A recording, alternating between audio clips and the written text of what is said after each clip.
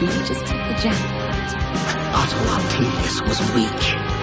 Call me Dr. Octopus. From now on, we're poison to Peter Parker and Spider-Man. We're Venom! Green Goblin doesn't take orders from insects. The Green Goblin swats them into oblivion. It's a conspiracy, I tell you. They're all working together to raise my blood pressure! Tell me there's something better. Go ahead. Try. Welcome back to another episode of the Spectacular Radio Podcast, powered by Spidey-Dude.com. I'm Zach Joyner, the webmaster, and as always, I am joined by the host of the show, Mr. Greg Mashansky. Hi, and also joining us once again is the man who had a killer robot comparing himself to Pinocchio years before Joss Whedon did it, Mr. Greg Wiseman. Hi. Okay, first of all, Greg, I would like to thank you on the success of your Kickstarter. Oh, thanks. I appreciate it. Yeah, I don't... You might have them describe the Kickstarter for those that don't know.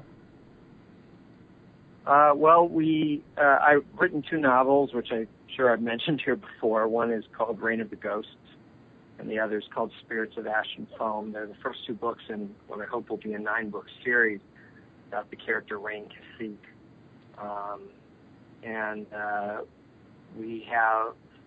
We are working on an audio play based on the first novel. It's an unabridged, full cast, 20 actors playing 30 roles, full musical score, sound effects, production, studio quality.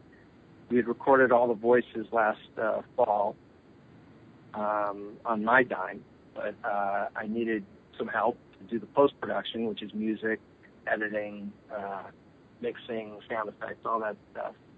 And so we launched a Kickstarter campaign across the month of April, basically, to raise that money, and we did fund, which is great.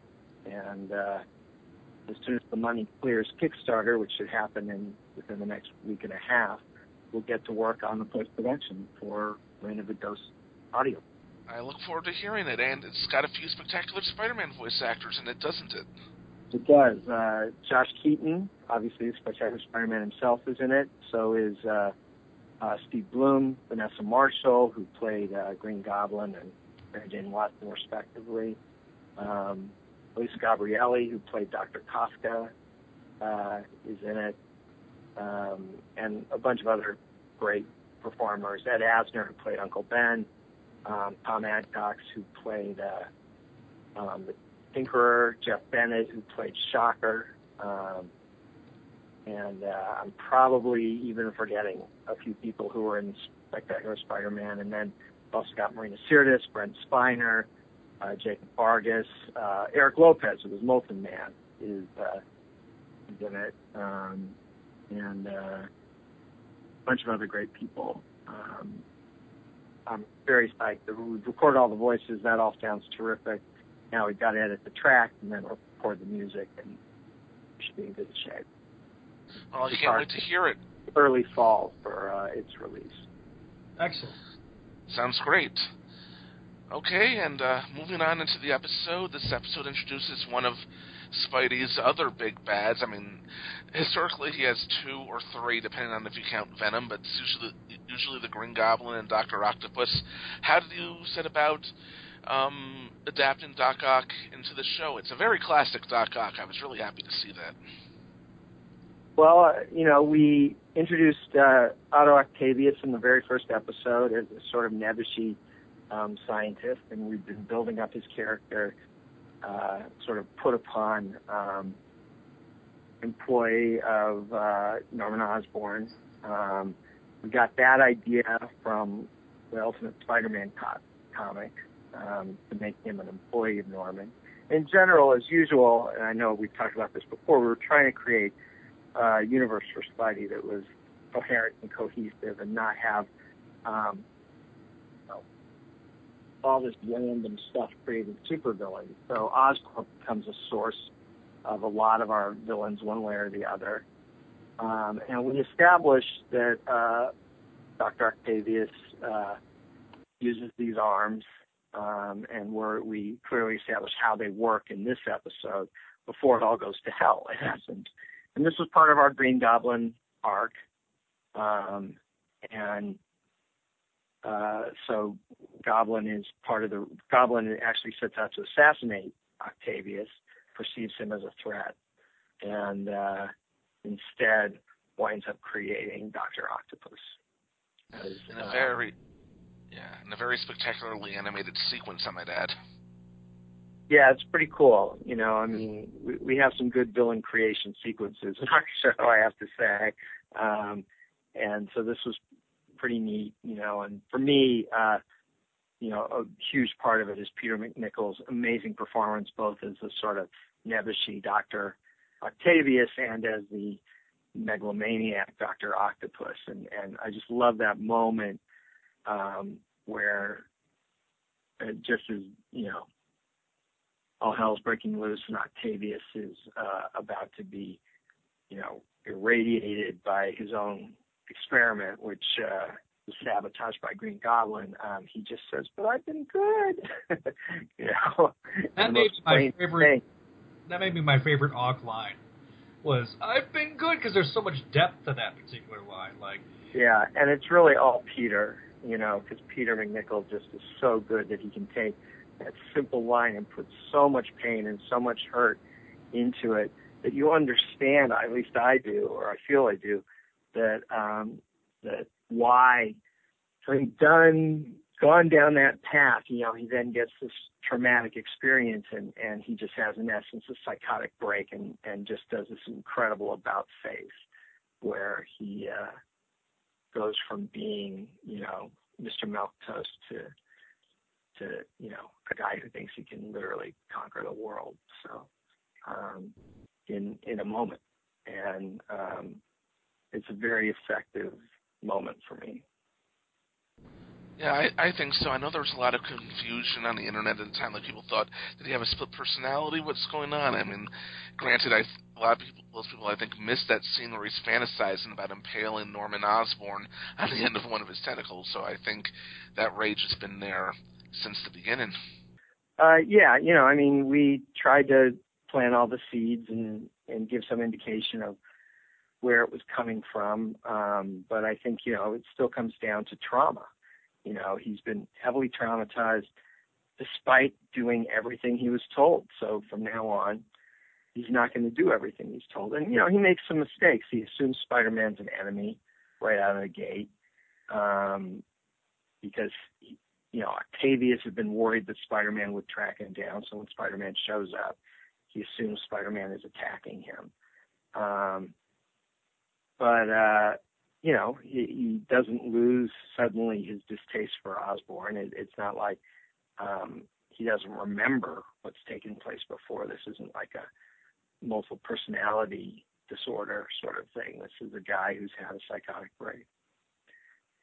And it works for people or it doesn't. I mean, in hindsight, I think the episode works really well. I remember at the time on the internet, there were a lot of people who were sort of thrown by it. But it worked for me. It still does. It works for me, I think. And without naming anyone, I think we've all had bosses that kind of made us a little bit crazy.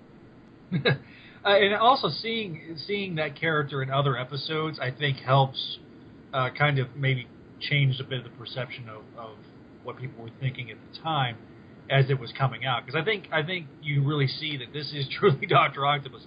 I mean, there's a reason that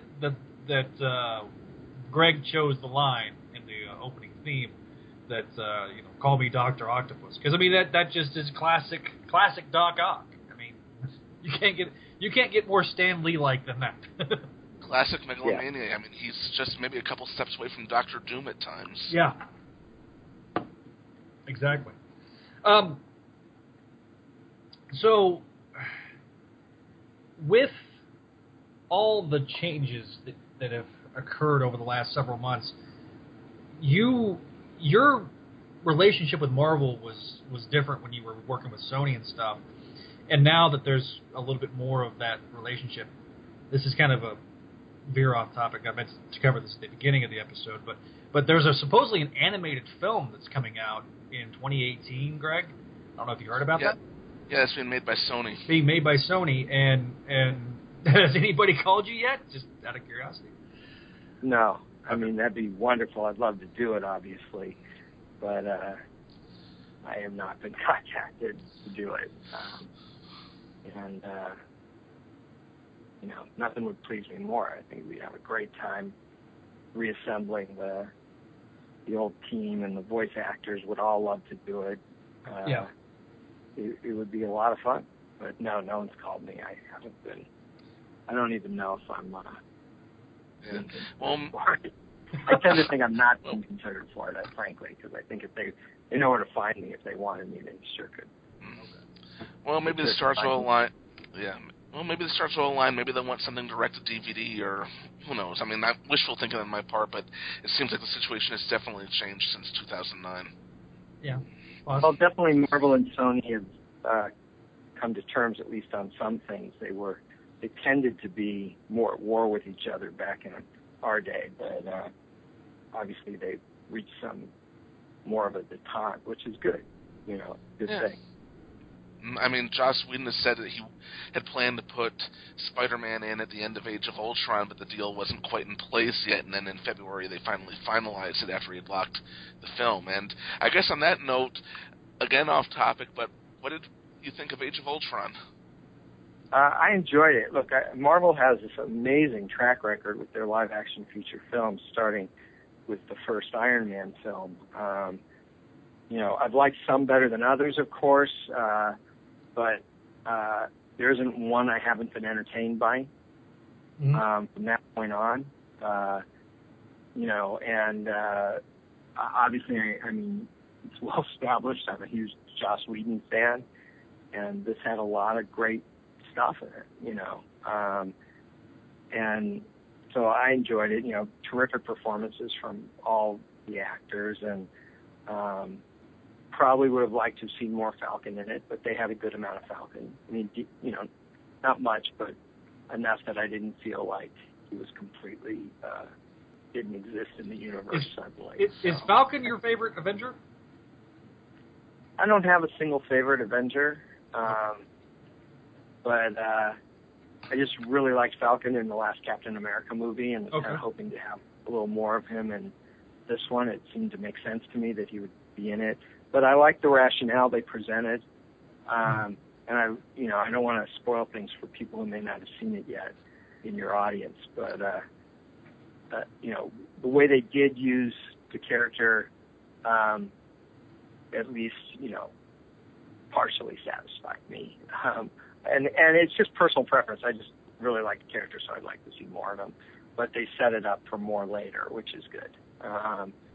And so I was psyched about that. And likewise, War Machine. And it was just nice to see them starting to bring some diversity in there, which is something I give a damn about. And Agreed. Do it. I don't know that there was that much in the movie, diversity-wise, but at least they set it up so that there'll be diversity down the road. And that was great. And James Spader is amazing, of course, which is not exactly shocking. And everyone was really good. They really have in a comfortable place with those characters. Scarlett Johansson was fantastic. I don't know if they've got a Black Widow movie on their slate. Not yet. That's been I can't fathom why they don't. She's so great in every movie. She's been in like 4 of their movies, and she's great in every one of them. And she's actually, one of the few female box office stars that they can kind of count on. Yeah. I would think they could go for it. I don't know what they're waiting for, but my wife absolutely loves Black Widow, and has a girly crush on Scarlett Johansson. So, she's awesome. So I mean, I got no complaints. I really, I'm a big geek, so I know I'm supposed to have all this stuff to complain about in the movie, and I really don't. I just enjoyed the hell out of it. Yeah, I'll admit I walked out of it with some complaints, but as I processed it over the last couple of days, those complaints faded. I think at the time I didn't think it was quite as good as the first one, but now I'm well over that and I'm enjoying it for what it is. I'm planning on going to see it a second time pretty soon. This will definitely warrant multiple showings on my end. So Yeah. Back to the episode. Yeah, back to the episode. Okay. Mr. Twaki. Dr. Twaki. Bringing that character, wow, what an obscure character. I know who he is, Greg knows who he is, but, you know, some people might think that they're watching this for the first time, they might not know that he's an established Marvel character from an era that is not well beloved in fandom. I'm actually somewhat involved with this particular behind-the-scenes story. Greg, tell us a little bit more about that, though. Bashansky. It's Greg. Yeah. Bashansky, sorry. I remember at the time you said that Marvel was slow getting new references, and you emailed me asking me for a picture of you emailed me asking for information on Tricorp. You know, are they good guys, bad guys, or what? And that was in an era that I knew pretty well.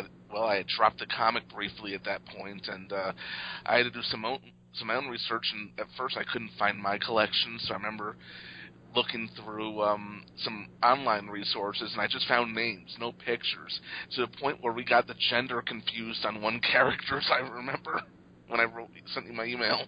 It was Dr. Lee, I think, was what you told me, Greg. Honestly, your memory's probably better than mine. I mean, it's been several years. Yeah, it's been several years, and then you have to re-record the name to be Dr. Twaki and the... Yeah. But I just... Greg, I got to give you mad props, my friend, because I was like, "Wow!" Again, this isn't news to your audience because we've talked about this before, but we made a decision early on that we were only going to use named characters from Spider-Man continuity, and we had a lot of continuity to choose from. You could go from The Ultimate Spider-Man, you could go from Untold Tales of Spider-Man, you could go from obviously the main book, you could go from the movies, from old TV shows if we wanted to. I mean, we were pretty liberal about what we included, but we weren't going to create a named character of our own. That was something that we determined, and we stuck to it. So, and the truth is that you've got, decades of Spider-Man material. The odds are the writers, editors, artists who've worked on Spidey over those years have pretty much covered anything I would have needed.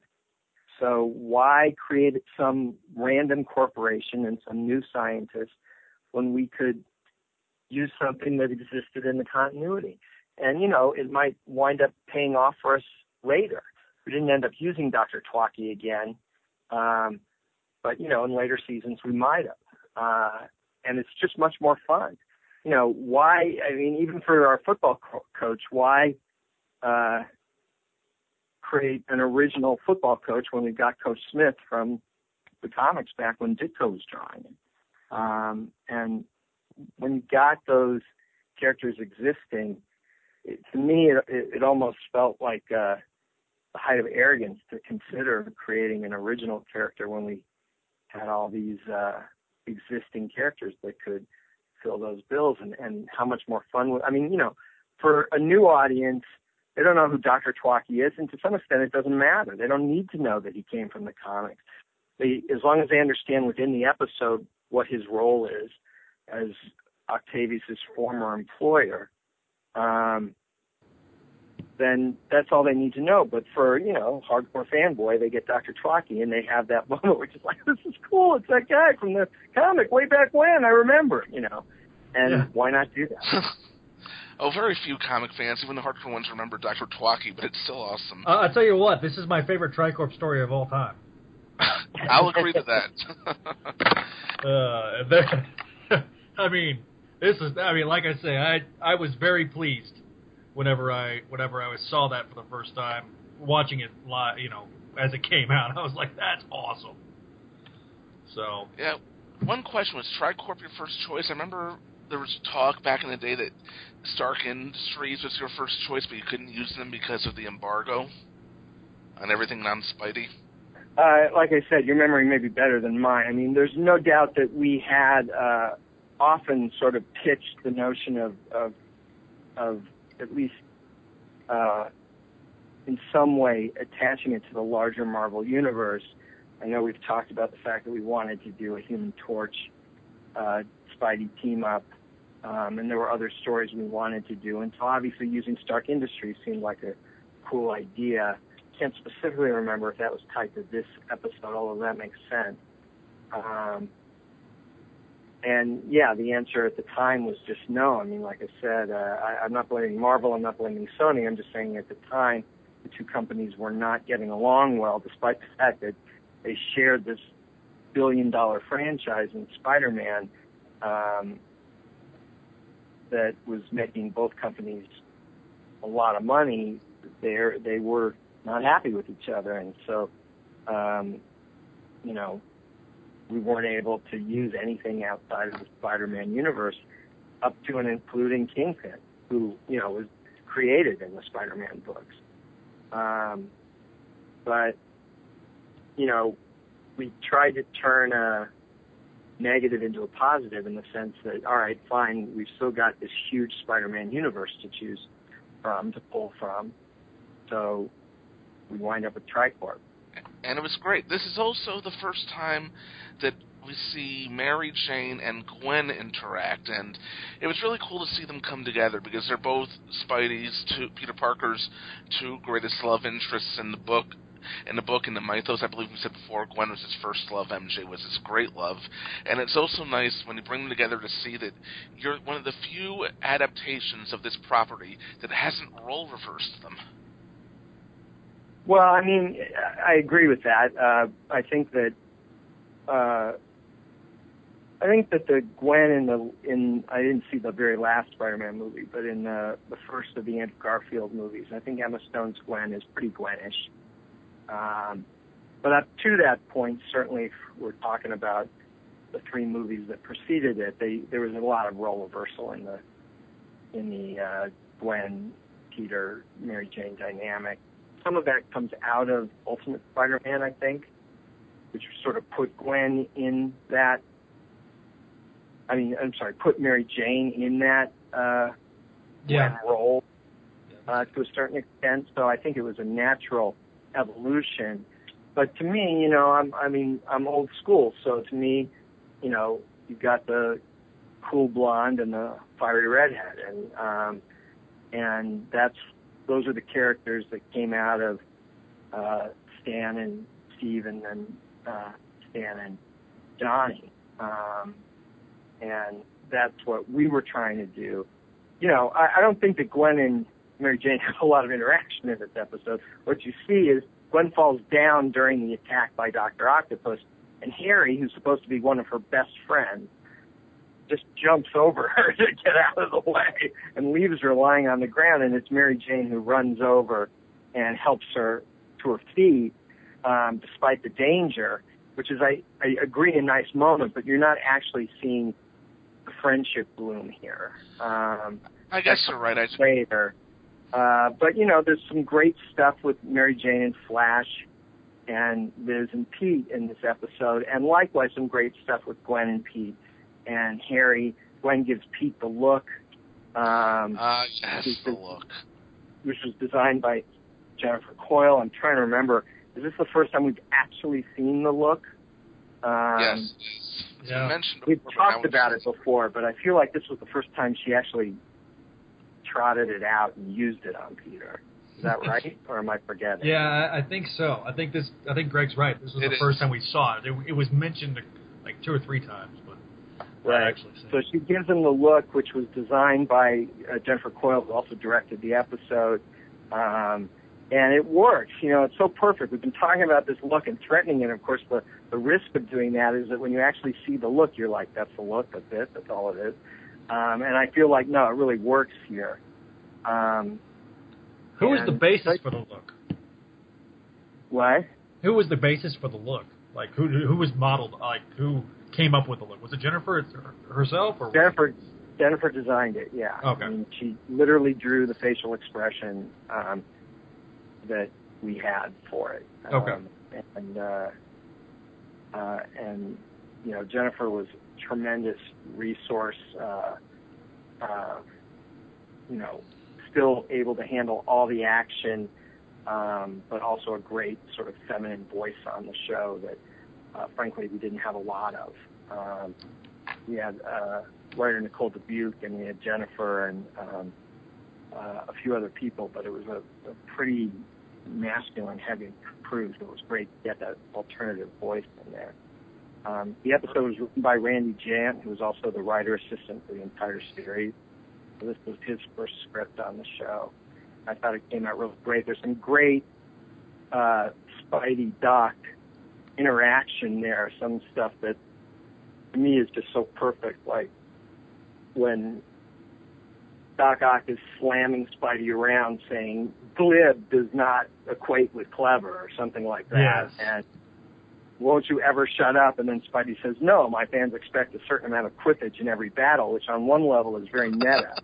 Yeah. But on another level, you can totally buy a guy like Spidey saying that there's a little bit meta about Spidey, that he's a trickster, and there's this little feeling like, wait, is he winking to the audience or not? I'm not sure because he's wearing a mask, but maybe, and Yeah, it's breaking the fourth wall with actually not breaking the fourth wall. You know what I'm saying? right. And I've done shows where we flat out broke the fourth wall, particularly with trickster characters, but this one we didn't have to. We could play that ambiguity of whether he is or not, and it just works out beautifully. And a lot of great dialogue exchanges there. I even love these little exchanges Spidey has with Dr. Twaki, and then it's over, and Spidey goes, "Okay, you should hide now." And so a lot of great stuff. And again, as usual, Spidey can hold his own physically, but when he finally wins, he wins by being smart. Yeah. And to me, that's Peter Parker. That's who Spider-Man is. agreed. And I think I'll say this for every episode, but Josh's performance was spot on and great. It always is. It feels like old hat at this point to say that, but I just feel like it needs to be said more often because even though Christopher Daniel Barnes was my childhood Spidey, Josh Keaton quickly replaced him as my favorite. Josh is just so great. So great, period. Yeah. But particularly at that role, he's just he was our lead without a doubt. And there are lots of great moments. I love his moment with Flash, where he basically tells Flash, you're not pretty enough to rescue twice. And Flash is like, I know, yeah, thanks, buddy. And Josh Bar is also just so great as Flash. And there are lots of great little moments there. We've got a couple of seemingly random, they're setting up stuff for later episodes, but seemingly random Jonah moments in there as his son heads off into space. We're setting up some Ned Leaf stuff, some of which we weren't planning to pay off till season 3, which of course never happened. But we just had we had a couple of those great Daily Bugle moments that also sort of played out and had some great stuff. I love when Jonah starts dancing with Betty and then, accuses her of coming on to him,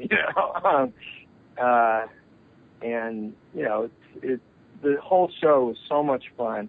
Our whole cast was so much fun, both the cast of characters and the cast of actors who played them. So, we can bring John DiMaggio in to have 4 or 5 lines as Hammerhead at the end, because that character is so, in essence, for lack of a better term, welcoming, that we can just bring some guy who hasn't been in the episode at all in for a short scene, because, we've just created this ensemble feel to the program that works really well.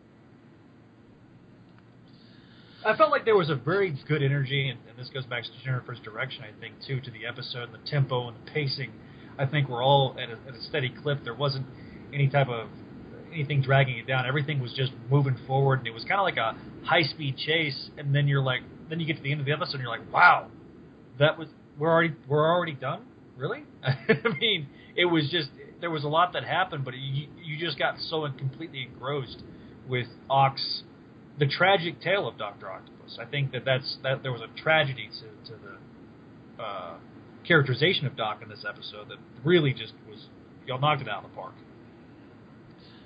Yeah, I mean, again, I give a lot of credit to Peter McNichol for his performance as Ock, for making you really feel for the guy, despite the fact that he's, you know, running around like a megalomaniac. It's what we knew about him that makes you care about him. And yeah, you know, as always with our shows, we tried to just jam pack them. We tried to put everything up on screen. So you've also got, you know, and Gwen says it, you know, it's like despite the soap opera and the supervillain, yeah, you know, she's still worried about Harry. So we, you know, advanced the Harry subplot, and we advanced the Flash Liz breakup and the Liz-Peter relationship, and you get Gwen's look, and you get Harry's addiction, and you get all this stuff in here. You know, we see Harry score the touchdown pass, and we see Mary Jane, who, you know, at this stage doesn't go to the school yet, but had just been at prom with Peter, and now suddenly she's starting to hang out with these guys. And so we advanced her story, and that was the idea, is that, you know, one of the advantages of sort of building the whole season in advance is that we could see where we were going, we knew what we wanted to do, and it allowed us to make small advances on every story as we went along. Yeah, what you just said about MJ, it does remind me of some of the reactions this episode got when it first aired. Some people who I don't think were familiar with the comics and just knew the 90s show and the movies were shocked that MJ wasn't immediately his love interest. Yeah, and, you know, two things going on there. One is that, yeah, we're basing it way more on the original 60s comic. But also, my original pitch on the show from day one was Peter Parker is 16 years old and is madly, passionately in love with whatever girl happens to be standing in front of him at any given moment. And so, you know, when he's with Liz, he's really into Liz. And when he's with MJ, he's really into MJ. And the one girl he sort of takes for granted is Gwen. But the truth is when he's with Gwen, he's less aware of it, but he's very present with Gwen. I mean, we don't see it so much in this episode, but for example, when he's on the bus with her in the Sandman episode that we talked about before, he's very much present with her. And that's one of, you know, the saving graces of Peter, is that he's very distractible on the one hand, but on the other hand, he cares about people, and when he is with somebody, he is present in that moment as much as possible, given his sort of side job. So, you know, we're able to have, to some extent, our cake and eat it too, you know, in that Peter isn't sort of locking down on one girl because, you know, he's 16 years old. And there are a lot of pretty girls out there. Mm-hmm.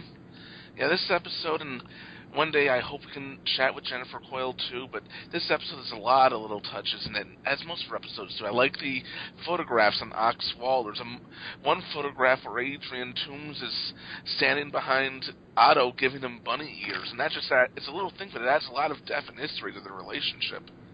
Yeah, I mean, it was one of the things we decided from day one, again, from episode one, is that Vulture's a little bit older, but Vulture and Adrian and Otto are contemporaries, and they're friends, so that, you know, as particularly into season 2, as Doc Ock develops as a character and as a leader of men, so to speak, Vulture becomes his right-hand man, becomes his consigliere, you know. Hammerhead is to Big Man the Tombstone, Vulture becomes to Doc Ock. And, you know, part of that was, again, trying to make the characters real and trying to make the relationships real so that, you know, we had a real consistency throughout. So we see that Adrian and Otto are friends, even though Adrian's mad at him in the first episode. And as we build through this, you see that, oh, wait, they're they had a picture together that's sort of a fun, funky picture on the wall, and so obviously that was a real relationship, and then that'll continue to play out as we go forward, particularly into episode 11 of this season with the gang war stuff in season 2. Yeah. Yeah, I mean, Greg brings it up. Especially when I go back and all the beauty of hindsight, you look back and all this stuff you guys build just really, really play. I think it plays so well in this format. Like, I'm watching it in the Blu-ray format, and I'm like, man, this watches really well. And I know you guys meant to do that just because it was supposed to be a direct-to-DVD movie, but direct-to-DVD. But still, I got to give you guys props. And I know I do this maybe every other episode, but just setting everything up and having so much depth to it. Because, I mean, this is truly an art form, and you can really appreciate it when you watch shows such as this. So, thank you. Thank you. Yeah, I mean, I'm about to be a parent. My wife is due in 2.5 weeks from this recording. Wow. So, yeah, thank you. So, you know, I can't wait to show my little girl this version of Spider-Man when she gets older. So, I mean, it's definitely, I'm definitely starting her off on the good stuff. I gave this version of Spidey to my niece, and she just turned 3 the other day. Yeah, so it's good stuff. So, it's great stuff. Greg, you got any more for Mr. Wiseman? I think I'm good. You think you're good? Okay, so Mr. Wiseman, you've got some. Okay, are you? Did I hear a rumor you're writing some comics now, Mr. Greg? From Mark? Yeah, I'm writing Star Wars Kanan. We're doing our first arc, The Last Padawan, or Kanan, The Last Padawan, I guess you'd call it. The first issue came out last month. I'm not sure when this episode's going up for everyone to hear, but as of when we're recording it today, issue 2 comes out tomorrow, which is Wednesday, May 6th. So if you're hearing this after May 6th, then issue 2 is already out. It's a 5-issue arc, and then I'm working on the second arc for the book now. And the artwork is by Pepe Lores and David Curiel. The artwork is so gorgeous that I could write a shopping list and you'd still want to pick up this book. But it's a great story, I think, an important story in Kanan's history, his backstory. If you're a fan of Star Wars Rebels or Star Wars in general, particularly the Clone Wars, this is a great 5-issue story about how Caleb survived the Clone Wars, basically, and how he survived, Caleb being Kanan's real name. Caleb survived Order 66. So, you know, if you haven't seen Rebels, I think the series still works on its own terms. But obviously, if you have seen Rebels and you like Kanan already, definitely going to want to pick up this book. Well, I'll pick it up as soon as I can. Yeah, I will pick it up digitally probably soon. And hey, they gave you the second arc also. Last I heard, it was just the first 5 issues. It was originally, and then they gave me the call just a few weeks ago saying, hey, would you like to do the next arc as well? I said, yes, definitely. And I'm very psyched about that. So I literally just earlier this week turned in my proposal for what the second arc would be. Haven't heard back yet. May wind up being very different for all I know, but I'm very excited about the second arc as well. I finished writing the first arc. I'm done with that. So we'll just see what will happen with the second arc. Now, is that the only Marvel work you're doing right now? Yeah. Okay. And I know you've got some books to plug. Well, we kind of did that at the beginning of the show. So, yeah, my novels, Reign of the Ghosts and Spirits of Ash and Foam, are both out and available now. You can get them on Amazon. You can get them at any bookstore. If they're not literally on the shelf the day you happen to walk in, you can go to the front desk and order them. And the audio play of Reign of the Ghosts will be available sometime in the fall. We're shooting for September, and I think we should be able to make that. But I think October at the latest, probably.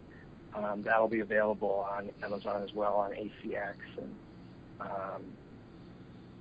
and so I'm really looking forward to finishing that. Yeah, I'm otherwise, I'm looking for work right now.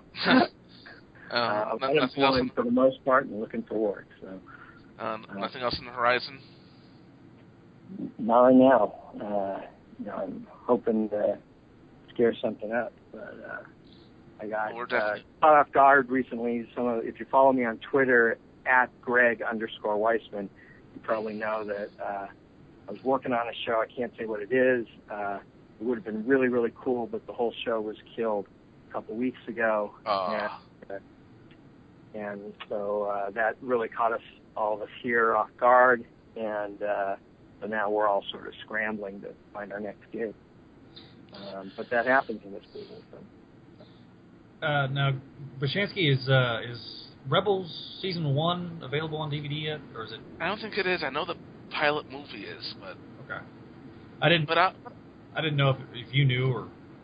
I don't think so. I'll buy it when it comes out, but I don't think it is currently. I've caught a few episodes. I haven't been able to get it religiously, because but every episode I've seen has been good. So yeah. Well, I'll just say one thing. I was happy to make a donation to your Kickstarter, and I look forward to my Vanessa Marshall voicemail.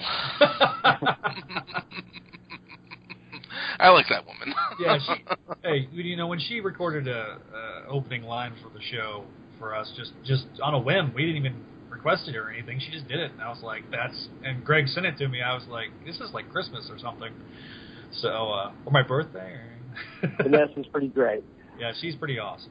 And she is. And so are you, Greg, for being with us all these months and all these episodes. We really do appreciate your insight. Yeah. And giving us your thank insight. you. Yeah, it's always a pleasure to have you on, and a pleasure to... A pleasure and an honor. Yes, absolutely. Well, I'm happy to do it. Is there anything else? No, I'm tapped out. You're tapped out. Yes. Anyway, so that's our show. Yep, we'll see you next time here on Spectacular Radio.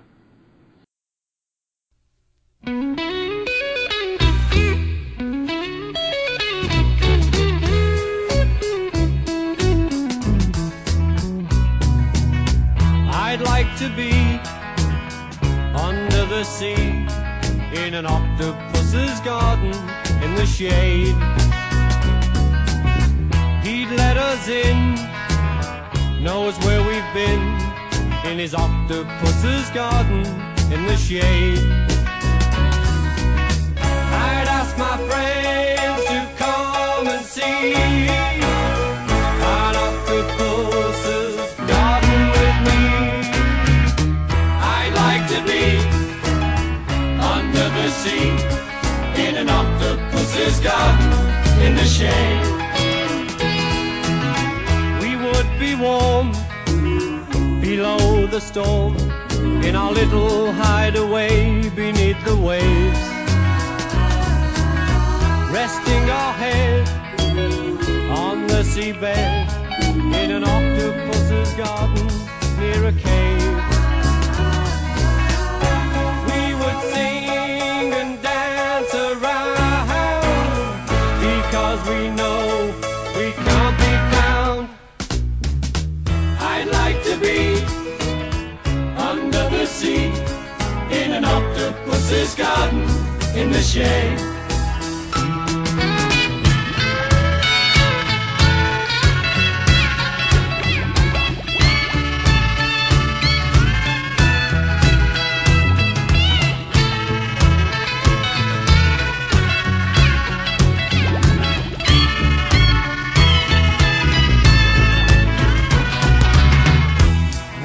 Shout and swim about the coral that lies beneath the waves. Oh, what joy for every girl and boy, knowing they're happy and they're safe. We would be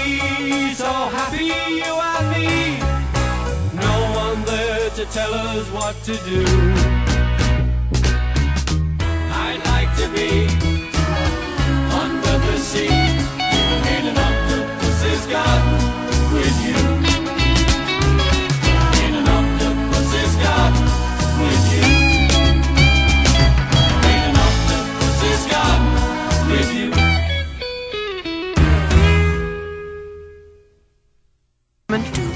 You ever shut up? Sorry, no. My fans expect a certain amount of quippage in every battle.